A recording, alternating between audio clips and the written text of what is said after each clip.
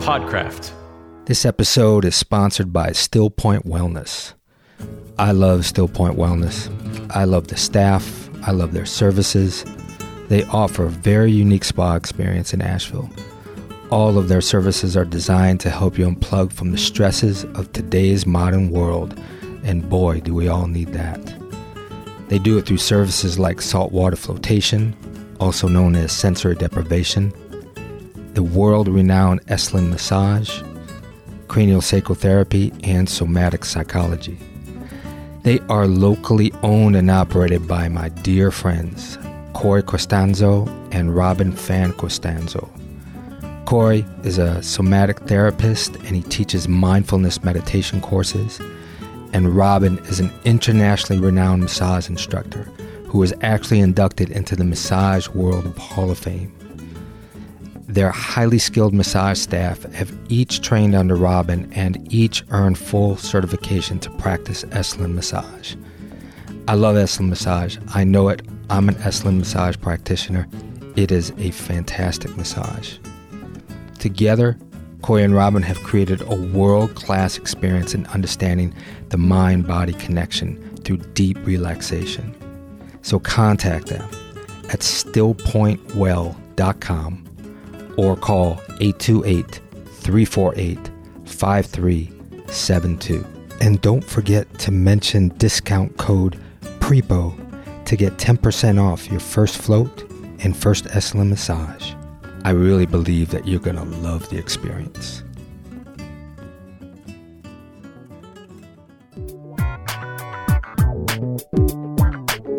Welcome, everybody, to the podcast, Relationships.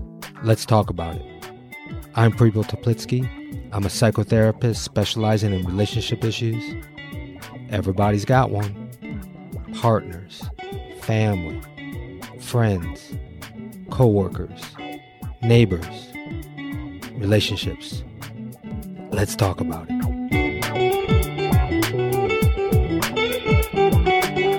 Hello, everybody. Before I tell you more about today's episode, the importance of self-inquiry in building healthy relationships, I want to mention a workshop that my wife and I, Ivana Rainbow, are giving in Asheville, North Carolina on Sunday, November 11th. It's a couples workshop called The Power of Appreciation. It's an absolutely wonderful workshop, and those of you that have listened to my past episode on The Power of Appreciation will get some inkling of what this will be. And you can find more information on my website, heartsharecounseling.com, and you can contact me if you would like to register. Also, we're going to be taking that live workshop and make that an online workshop for couples, and that should be coming out in early spring, so stay tuned. So I had a very special conversation with a very, very dear friend of mine, Greg Lavoie, which I think you will be able to know that he is a dear friend by our rapport and our conversations. Greg is an author, a speaker, and a seminar leader. He is the author of the best-selling book Callings, Finding and Following an Authentic Life, and also his new book, Vital Signs, Discovering and Sustaining Your Passion for Life. Greg is also a blogger on Psychology Today, as well as a former behavior specialist at USA Today. So we had a lot of fun with talking about the importance of this self-inquiry. We talked about knowing thyself and several ways to do that through dreams and dream work, through journaling, through self-inquiring questions. And many of you know how important it is to really understand and know what's going on with your own emotions first in order to be able to know what's going on in other people's and what's going on in your relationship.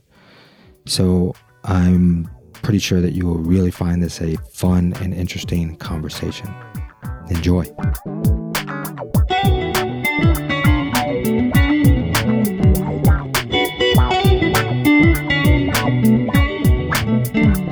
So, Greg, man, I am really excited about doing this one.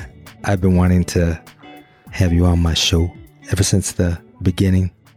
Ever since the beginning of you and I actually talked about me doing a podcast. I was so excited because how good of friends we are and how we just go back and forth in our conversation. It's a wonderful, generous conversation.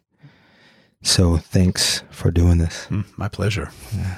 So we have conversations all the time, and one of the themes that we talk about a lot is our own relationship with ourselves and how we are walking in the world and the incredible aspects that we need to have that relationship with ourselves, or we can't have a relationship with others in the authentic way. Right. So I know that you teach it, you live it, you write about it. I'm curious to hear some of your thoughts about our relationship with ourselves. Yeah, big subject. The term that you just used to describe some of the conversations that you and I have always had as generous conversations, there's an NPR commentator named Krista Tippett, who has really been a shining light for me around that, even that word. And she talks about how important it is to be a generous listener, meaning somebody who has actual curiosity about the other guy and isn't just waiting for their turn to talk. And she just says how incredibly important it is to cultivate the skill of being a generous listener. And I think you and I share that piece. And so what that means to me is that's a skill that I have to cultivate in my own backyard. In a sense, almost before I can take it out into other people's backyards. In other words, it's really that age-old idea that you can't love other people until you love yourself. Well, that generous listening love light has to be turned in our own directions, in my opinion. And that could be doing dream work. That could be doing journaling. That could be belonging to some kind of a group, for instance, whose members get together for the purpose of waking up in our own individual lives. It can be all kinds of things, having conversations with your body, whatever. But I think that piece about having an ongoing relationship with yourself, a conversational relationship, is critical. When I think of the people that I interviewed, say for the Callings book, every single one of those people I talked to told me that they had some kind of practice in their life. And the whole point of this was a self-reflective practice, was to strike up a conversation with themselves. And so you look at the kind of people these were. These are the receptive types and the responsive types. All right. These are people who are not suffering from what the mythologist Joseph Campbell called the great sacrilege in terms of the soul's integrity. That's the way he languaged it. The great sacrilege in terms of the soul's integrity is what he called inadvertence. In other words, not paying attention, not having the receivers turned on. And coming from somebody like that, who's been one of my teachers and my mentors and my heroes, that means a lot to me, is the willingness to strike up a conversation with the deep self on an ongoing basis. Which isn't always pleasant. No.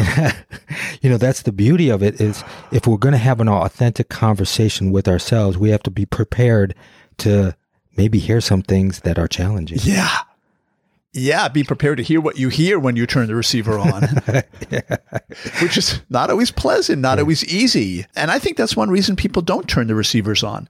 It's like, oh my God, I'm just going to clamp my hands over my ears and dance around madly to drown out the sound of my own authenticity, what my life really wants from me, what I really know that I'm not acting on. It could be anything like that. And that could be really scary, because that's what you address a lot in Callings and in your workshops around that part of what you might hear can be really scary. And some people shut it down, right? And what you must address in being a therapist. Yeah, exactly. I mean, how does this show up in therapy? Is people's relationship, whether they have that receiver on or off to who they are, how does that show up in therapy? It shows up a lot. It shows up in whether it's individual therapy or couples therapy, but especially in couples therapy, sometimes I do breakout sessions and I like to get real with the individual that I'm having the breakout session and say, so are you being authentic in these couples work? What's really going on for you? Do you really want to be in this relationship? Do you know if you want to be in it? Are you speaking to it? Are you trying to figure out all aspects of what you want? Are you expressing that in your relationship? And a lot of people have a very difficult time showing up in their relationship with their true self. Right. Yeah. What do I really want? What do I really know? Am I walking my talk? For that matter, even what is my unconscious communicating to me through, say, my dreams or my body? You're doing a lot of dream work. What are some of the things that are you going through or that you're studying around how that unconscious messages come through dreams? Oh my God. Dreams, I mean, there's a reason that Freud called them the royal road to the unconscious, because they're just a bullet train into what is really going on down there. And one of the things I know from my own dream work is that dreams generally tell me something I don't already know at a conscious level, you know? And that's really critical for me to know that. For instance, here's a great example. I was approached years ago by a team of people from HBO, and they wanted to turn The Callings book into a reality-based television show. Wow. They flew me out to LA. They wined me and they dined me, and they even took me clothes shopping, which I thought was just so presumptuous. And nonetheless, the night before I was supposed to sign on the dotted line, I had a dream about that team of people from HBO, and I dreamed that all three of them were wearing patent leather shoes and costume jewelry. Wow. And I turned the offer down.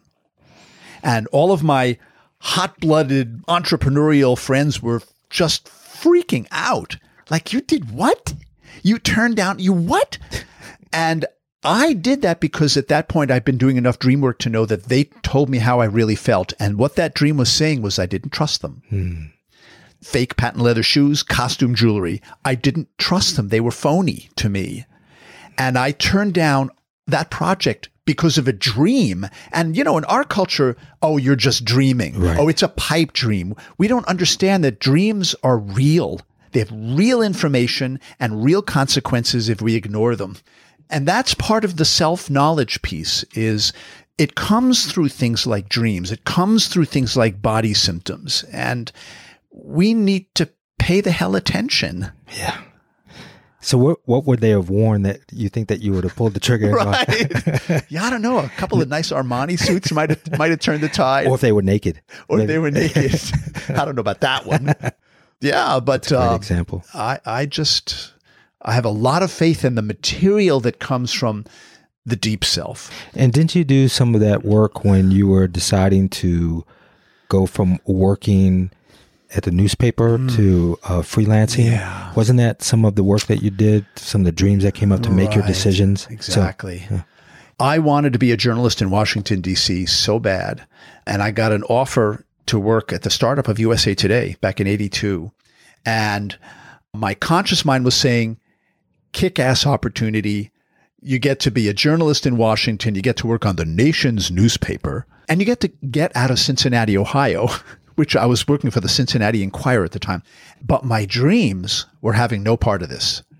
They said, no, this is who you really are. I had dreams of losing my wallet with all of my identification cards in them. So losing my sense of identity. I had dreams of being handed a stack of $100 bills and then finding out that only the top bill was a 100. All the rest were ones, and I'd been cheated. I had a dream of finding a golden calf chained to the ground. I mean, what the hell is that? That's what the Israelites were worshiping before God pitched a fit, and represents the pursuit of shallow materialism, the golden calf. And dozens of dreams of that nature. And what I was doing at that time was what I had done since high school. I was keeping dream journals. I wrote them all down, but I did no interpretation at the time because my conscious mind didn't want to hear about it. Didn't want to hear that I should not be at USA Today, trading off passion for prestige and security, which is what I was doing. My heart and my soul were not into having my long stylistic, feature style, essay style articles torn to shreds by News McNuggets, which is what the Washington Post called USA Today when it was first born. My conscious mind it shut that out. Wow. But my dreams did not. And this, again, is a relationship to my real self. I had to be willing to listen to that. And frankly, I wasn't until I got fired. Wow. It's the only job I've ever been fired from. And then I went back and looked at the dreams and went, oh my God. There it is. Those are great examples of not only just following it, but also having to interpret it. So one aspect is like you are also interpreting it from your own knowing and not just going into some expert to interpret those dreams, right? Yeah, well, certainly with dream work, I'm not inclined to do that because, I don't know, dream dictionaries. Yeah. Maybe there's a lot to be said for them, but, for instance, everybody thinks that when you dream of the ocean, it represents the unconscious. I don't know, maybe. But water is going to mean something really different to somebody who almost drowned as a kid, for instance, than it is to somebody like me who's more at home in the water than the fish is. So, I don't know, dream dictionaries, big grain of salt and all that. So more it's about asking myself the question, how does this dream relate to something going on in my life right now? I mean, that's one good operative question. Where does this look familiar? And one medium that you do that, of course, you're a fantastic writer, but you write about that. Those questions you actually answer in writing, in journaling. You encourage that in your workshops and so forth. Can you talk more about like the wonderful benefit to do journaling to know thyself? Yeah. Even more than that, I think it's the wonderful benefit of asking questions, which is one of the things I've always appreciated about our relationship, is that you and I have curiosity about just the world for one, but each other. And we ask questions. And there's something so powerful about being asked a question. How do you really feel about that? Or did you have any dreams last night? Or what is your body trying to tell you right now? Or just anything. Just ask questions. There's something so marvelous that Quakers have this really cool tradition called clearness committees. They invented 100 years ago to help their members gain clarity about callings specifically.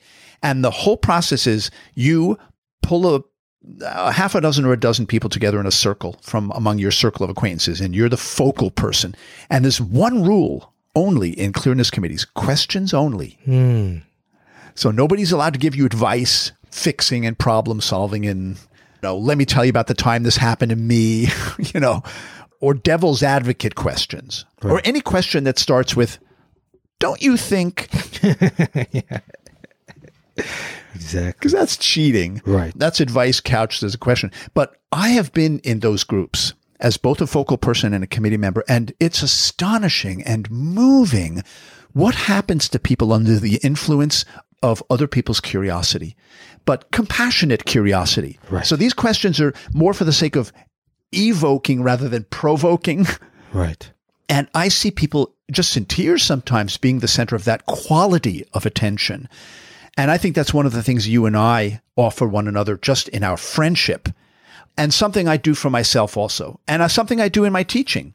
I'm a reporter. That's what I've always done to pay the bills. I ask questions. I always like to use you because I think of when I tell people, when you're listening to somebody, be an emotional journalist. Don't conclude. Keep asking questions, inquire, especially emotionally. So I tell people in relationships, hone in on the emotion and question, be curious and interested in that. So what we're also talking about is we got to do that to ourselves. We got to be curious and interested, especially in our emotional world. So we have to ask those questions to ourselves. Of ourselves. Right. So what did that dream that woke me up in the middle of the night last night mean to me? Right. Don't steamroller that, because that's the soul trying to speak to you. It's important to listen to that. I think my training for all of this came from my dad, because his favorite game to play with me and my two brothers was something he invented called the Alien game. I know I've shared this with you. I love it. But the Alien game was, he was an alien from another planet, which we had suspected all along. And we were his guides on Earth. And so we'd just go out into the neighborhood or into the city or something. And he would ask questions about the planet that he saw, and we had to try to explain it to him. What are the white formations that move through your atmosphere? And we'd say, clouds. And he'd say, what are they made of? And we'd say, what the hell are they made of? They're made of cotton. Yeah, that's right. Cotton balls. There you go. No, my dad was a scientist. He would have never gone for that answer. Nice try, kiddo. But water, And then he would start asking questions like, well, how does the water get up there? And what holds it up if water, as everybody knows in this universe, is heavier than air? And what makes it move and all that? And so this was the Alien game. And it was a phenomenal inquiry into just how stuff works.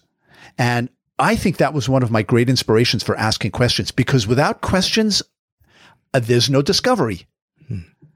And that goes not just from myself, learning about myself, but say in your line of work, learning about your partner. Right. I mean, how often do you genuinely ask questions of your partner? What makes you tick? Why do you respond the way you do to when I do this or that? What makes you joyous? What makes you angry? What turns you on in lovemaking? I mean, so many questions. And those questions, when we're getting to the know thyself, is we have to have a good center of differentiation within ourselves to be able to hear our partner say something that we may either disagree, want a different answer, we don't like it, we feel disappointed. Instead of staying with their experience, they're an expert of their experience, right? And to inquire more instead of bringing our stuff back in. Well, that's where being an emotional journalist would come in handy, because a journalist wouldn't do that. Right. They wouldn't react and start talking about their own stuff. Right. They would keep inquiring. And that's a really good skill in that sense to cultivate. Yeah. So I'm curious to hear that when you have asked some of those questions and some answers that you found out, let's say in different relationships, whether it's a relationship with a partner, friends, parents, can you tell me some things that might have been difficult when you know that you got the answer, then to act upon it yourself? Like you knew, I know what's going on right now because I've listened to myself. Now I've got to follow through, or I've got to be authentic and confront that person with more of my understanding of what's going on, my own boundary. Yeah, that's a great question. I would say part of the self-reflective practices that I have had in my life, especially things like journaling and dream work, for instance, I've learned a lot about myself in the process of that. But to be able to bring that, especially to a situation, for instance, where I'm charged, like a partnership or a friendship or with my twin brother or a parent, when I'm charged to know what I know and then respond from that place rather than react to what they're saying. It's like, okay, you just did X, whatever X behavior was or something you said or did. It's easy to just knee-jerk to that and react because it pisses me off, and maybe I don't even know why, because I haven't done any self-reflection. Maybe I'm channeling something my dad did to me when I was a kid or whatever, dynamic between me and my older brother.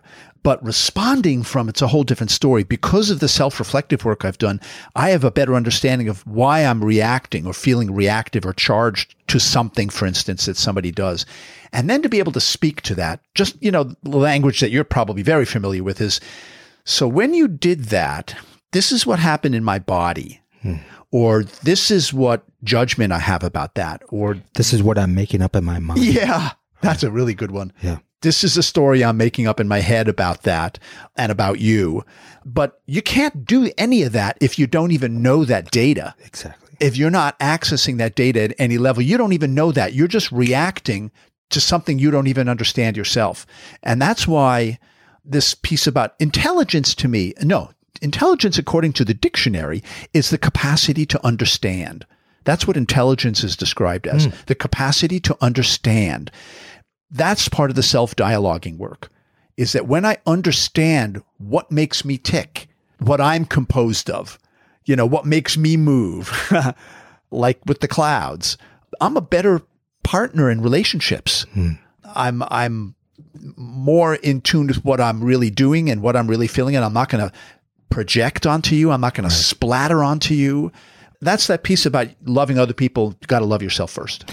And I think the part that what kind of person do I want to be? I think in listening and those questions, for me, that showed up in our relationship recently when we had that talk a few weeks ago in the cemetery. We love to go into the cemetery and walk because we know it's going to be really quiet.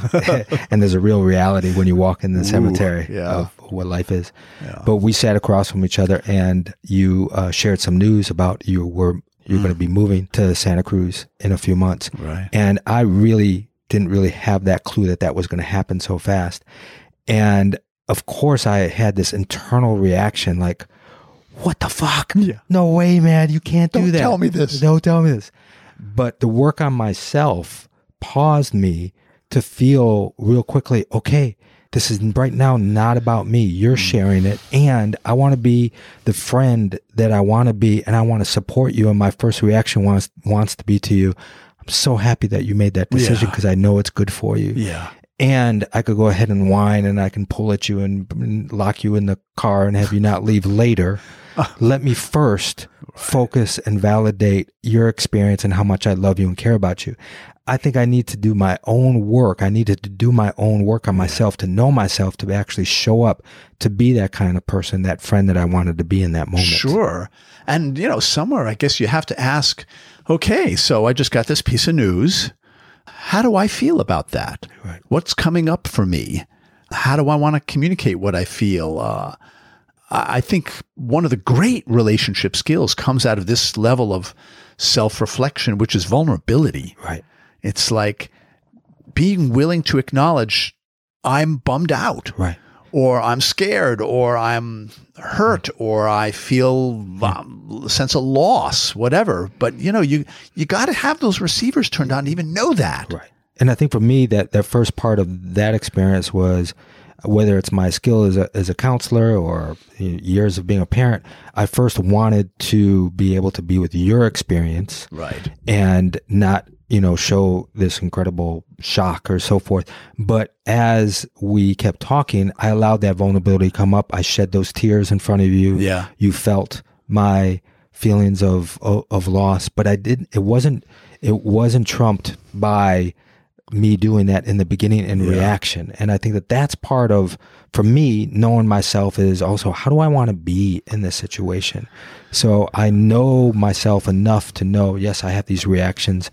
How authentic are they? Are they just reactions? How do I want to express it? How do I want to be? And those are constant questions. What am I doing that makes it difficult to get what I want? I ask those questions to myself. Right. What can I do to make it easier to get what I want? Those two questions for me are like vital in the moments to be able to know how I respond to a situation is going to be indicative and influential to the response I get back. Definitely. I think this is one of the reasons why I love this notion of having a mission statement. I know you were mentioning the Mankind Project work earlier, what is that? New Warrior. The New Warrior training, the woman within. One of the reasons I've loved that is one of the things that they have the guys do in that personal growth retreat that they do is come up with a mission statement for their life, which is really kind of a question that's at the heart of your journey. For me, it's something like, in how many ways can I encourage other people to be authentic? That's part of what my mission statement is. And that should inform everything that comes out of my mouth and every action, like I have a friend out in San Francisco who once told me that he had a mission statement for his whole life. And it went like this: my mission in life is to create more peace and kindness in the world through my work, my relationships, and my actions. Voila. Brilliant. A noble quest. So the conversation that followed, though, one of the questions that I asked him was, so Daniel, what happens when somebody wants to cut in front of you on the freeway? And I said this knowing how he drives. I said, you're going to step on the brake or the accelerator? Because one leads to more peace and kindness in the world, right, and one leads to less. And you can see pretty quickly how the sheer number of opportunities to be either in or out of integrity with your precious mission statement in the course of, let's say, an afternoon of driving around in the freeways of LA, or increasingly Asheville, piles up pretty fast and becomes a real heroic challenge. But the work is in brake or accelerator. Brake or accelerator. I remember reading St. Francis once said, always preach the gospel. Where necessary, use words. Wow. It's in your actions. And that grows out of, what is the question that's at the heart of my life? What is the mission that motivates what I do? And can I apply that to all the relationships I have, the actions that I take, the responses I have to things? I think all of that is part of really a deep level of self-work that I think is critical. How am I going to respond to my friend telling me that he's going to leave if my mission in life is to create more peace and kindness in the world? Am I going to tell him, you bum? Right. Or am I going to say, ouch, good for you, I'm proud of you, and I'm excited for you? Big difference, brake or accelerator. Right. Those questions that you talk about, you ask a lot in your workshops. And I'm curious to hear some stories that people have said, what they've gotten, what decisions that they've made in regards to, for instance, relationships in their life based on some self-inquiry that maybe that they haven't had before. I know I'm putting you on the spot. No, that's fine. To remember some.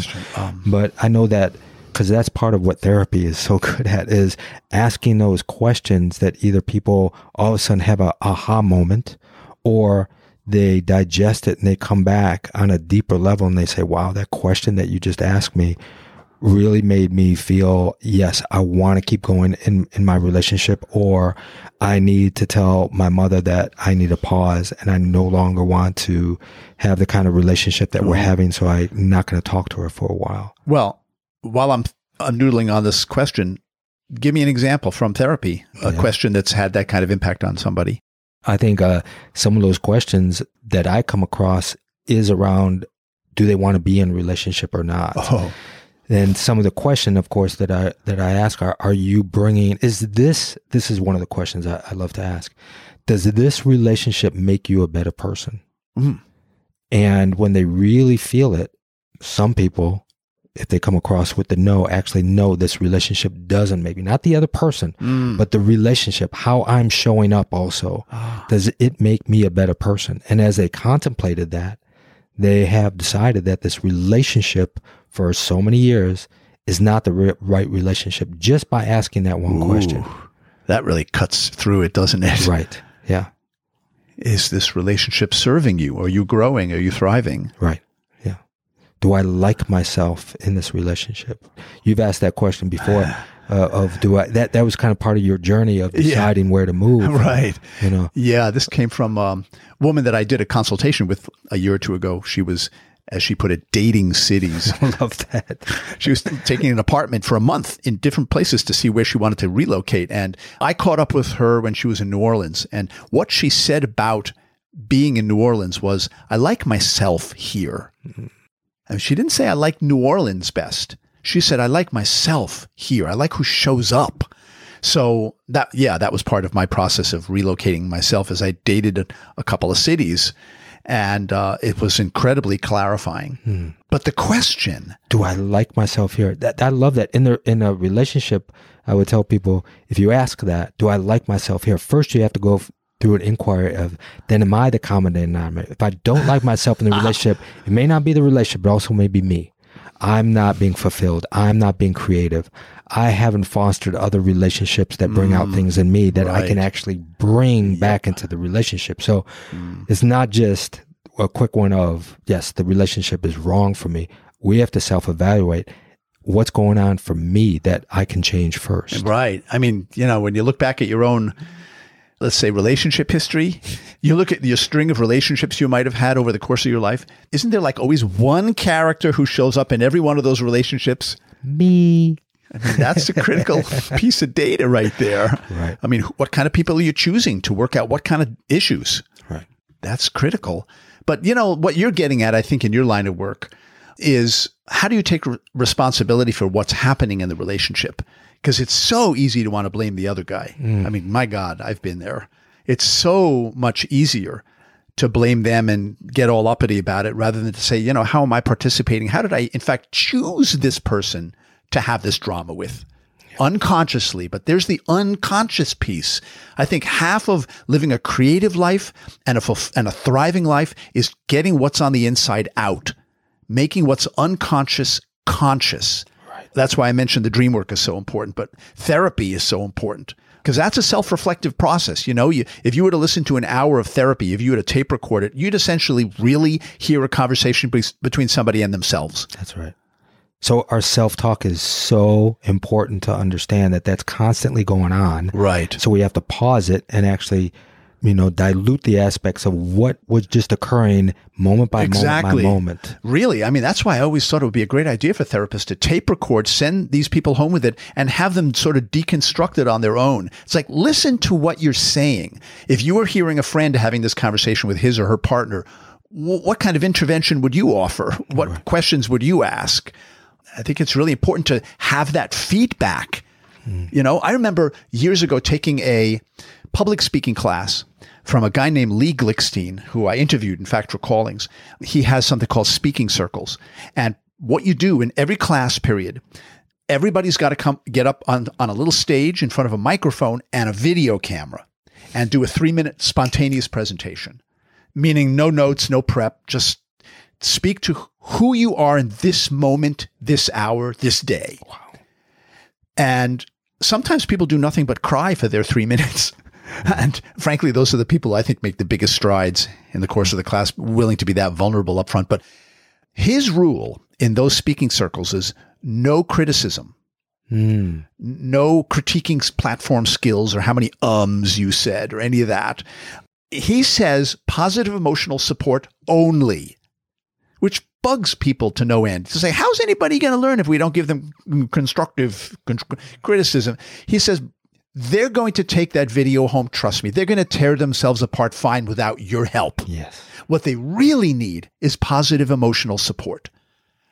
And that's how he believes people grow in these situations. And I think that's how people grow in relationships. That's something that you and I do so well with each other in our friendships. Right. I think that we give each other such wonderful positive support and really help each other look at the positive aspects and the appreciation for what it is that we're experiencing. Right. I love doing that. I mean, I can't remember which birthday, a few birthdays ago when I wrote whatever it was, 20 or 25 appreciations to you, and you did the same to me. Oh, yeah. And that aspect of being seen in a positive light really then helps the other critic to come in a softer voice. Right. And to have you read it to me in person out loud rather than just me reading it on a piece of paper. Right. I mean, I remember the first time I did that to you, I think one of your birthdays, I said, I've got these appreciations. You were like, all right, hold on a minute. And you were like getting comfortable in your chair. You were opening your arms and your legs and you were kind of prepping. And you said, all right, bring it on. I'm ready.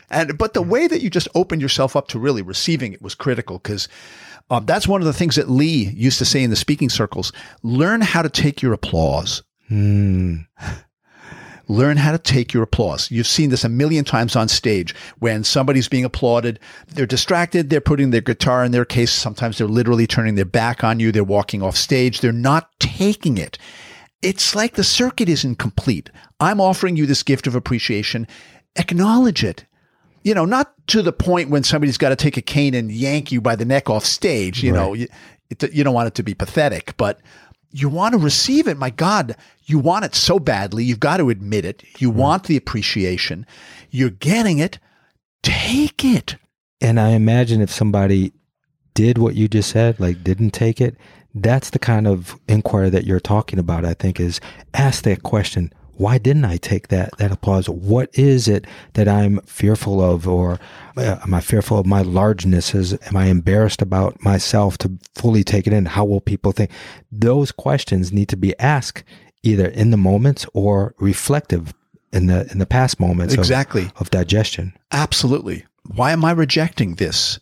That's a really critical question. Just so in relationship, why am I just rejecting my partner's bid for connection? My partner just came up to me and they put their hand on me or they wanted a hug and I didn't fully give them a hug. What is going on with me that I'm not either receiving it or able to give it? Is there underlying resentment going on? Did I not speak to something of an argument that happened a week ago, 10 years ago, whatever it was? Oh, God. So those reflective. Or is it just too vulnerable? You know, I stood on the sidewalk with a mutual friend of ours who I've been saying my goodbyes here in Asheville for the last couple of weeks and will for the next month and a half.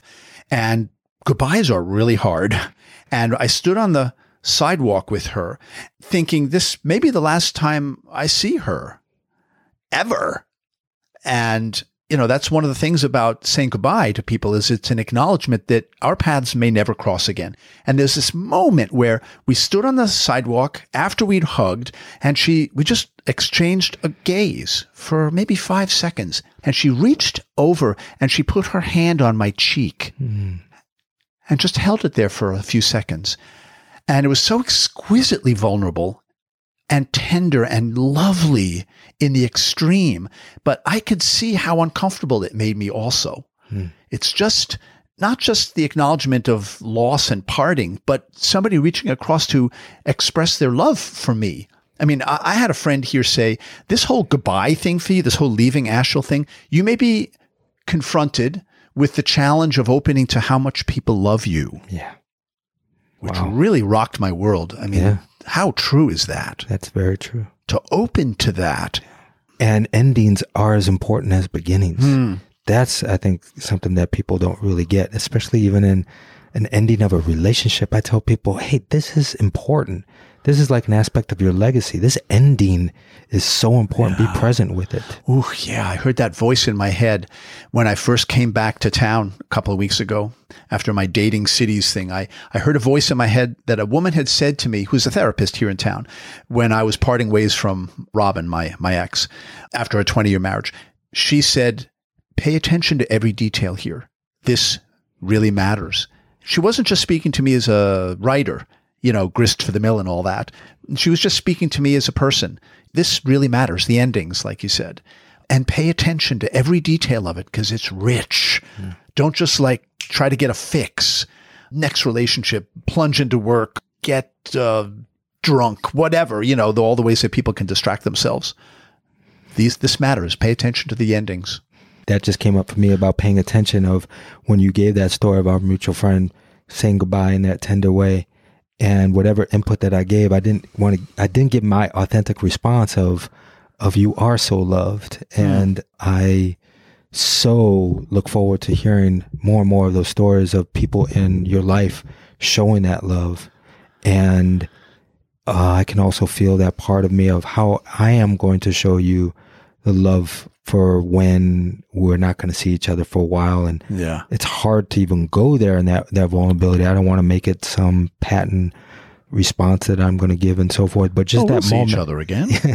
Well, that's what we were talking about, because I know that's not our goodbye. The way that our friendship is, we're going to be seeing each other. We're going to be flying places where we are and so forth. But that moment captured me of, wow, let me really sit for that vulnerability of also my love for you as a friend of saying goodbye. And that's tender. Right. That hits it. And brings us back to the beginning again, is you need to be in touch with how you're actually feeling to even be able to feel it, no less express it to me. Right. I mean, you need to be vulnerable enough, let's say, to just even touch that place in yourself without freaking out and running for the hills. Mm-hmm. It's like, I feel sadness, or I feel loss, or maybe I feel anger, or maybe I feel abandonment. Somebody said to me, maybe it was you, is it harder to be the one who leaves or the one who's left? Exactly. Yeah, I haven't been left by many friends. I was always one that left. Sorry to break your streak, man. I know, man.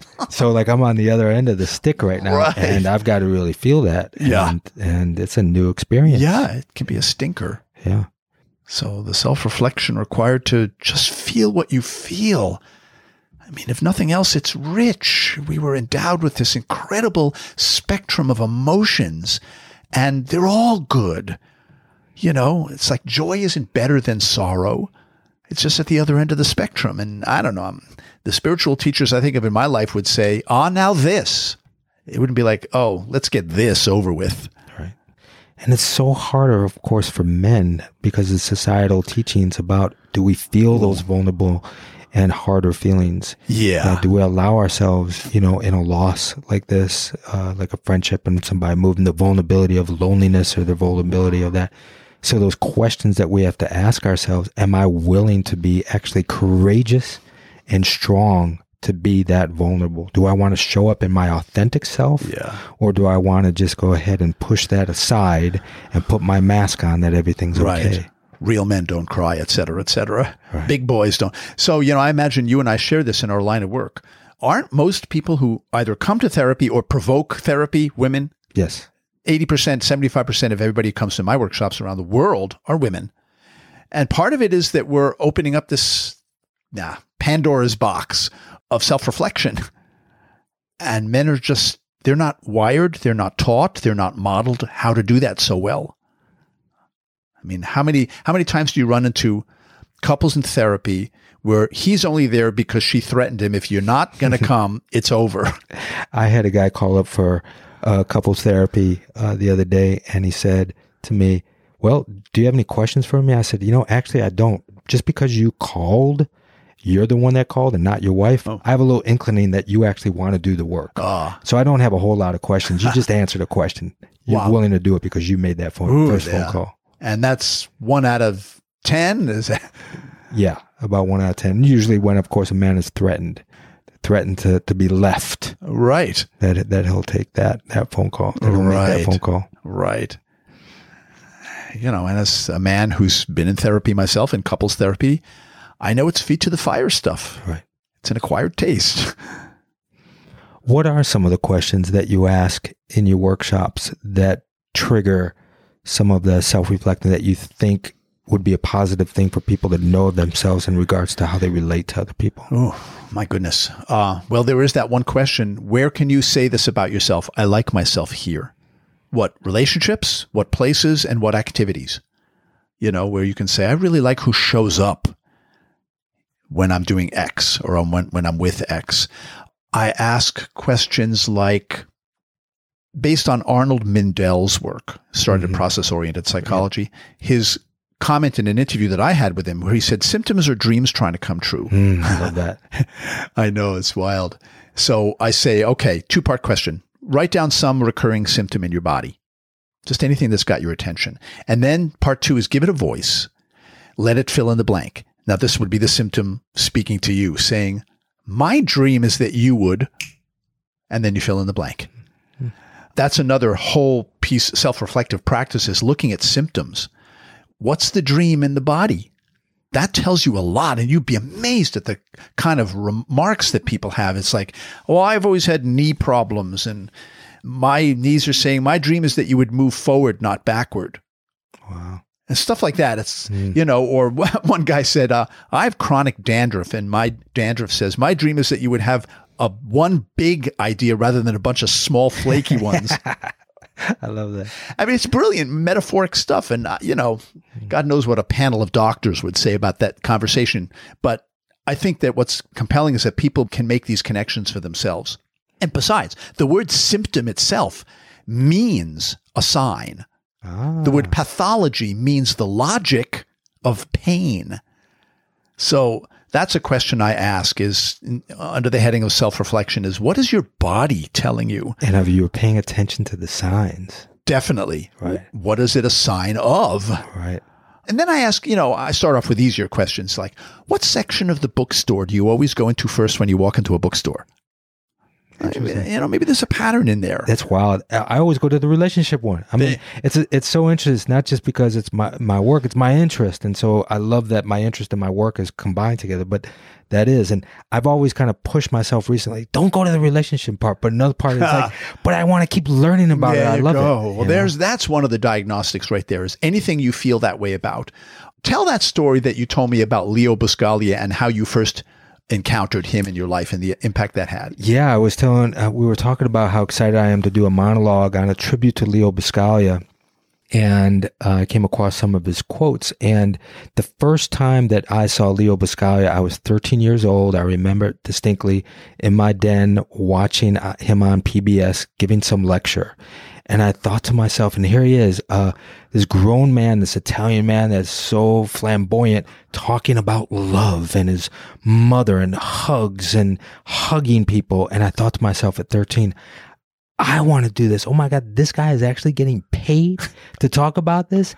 I want to do that. Right. And he was my hero. And what did I do? I got sidetracked. I went to college and studied international business and Japanese and got involved until I had to come back to my knowing after doing a lot of self-inquiry, right. A lot of questions, that then I turned my second half of my life around and became the work that I'm doing now. That's it right there, is what keeps coming back for you. What is it that won't go away? What have you rejected in your case that seems determined to claim you? There you go. What have you rejected? What have you tried to avoid in the course of your creative side, your true work, parenting, a simple life in the country, or whatever? What follows you around anyway? And also to notice what turns your lights on, like your reaction or response to Leo Buscaglia, who you didn't mention this, but I love this piece. He taught the most popular class at USC in LA. On love. The most popular class at the University of Southern California.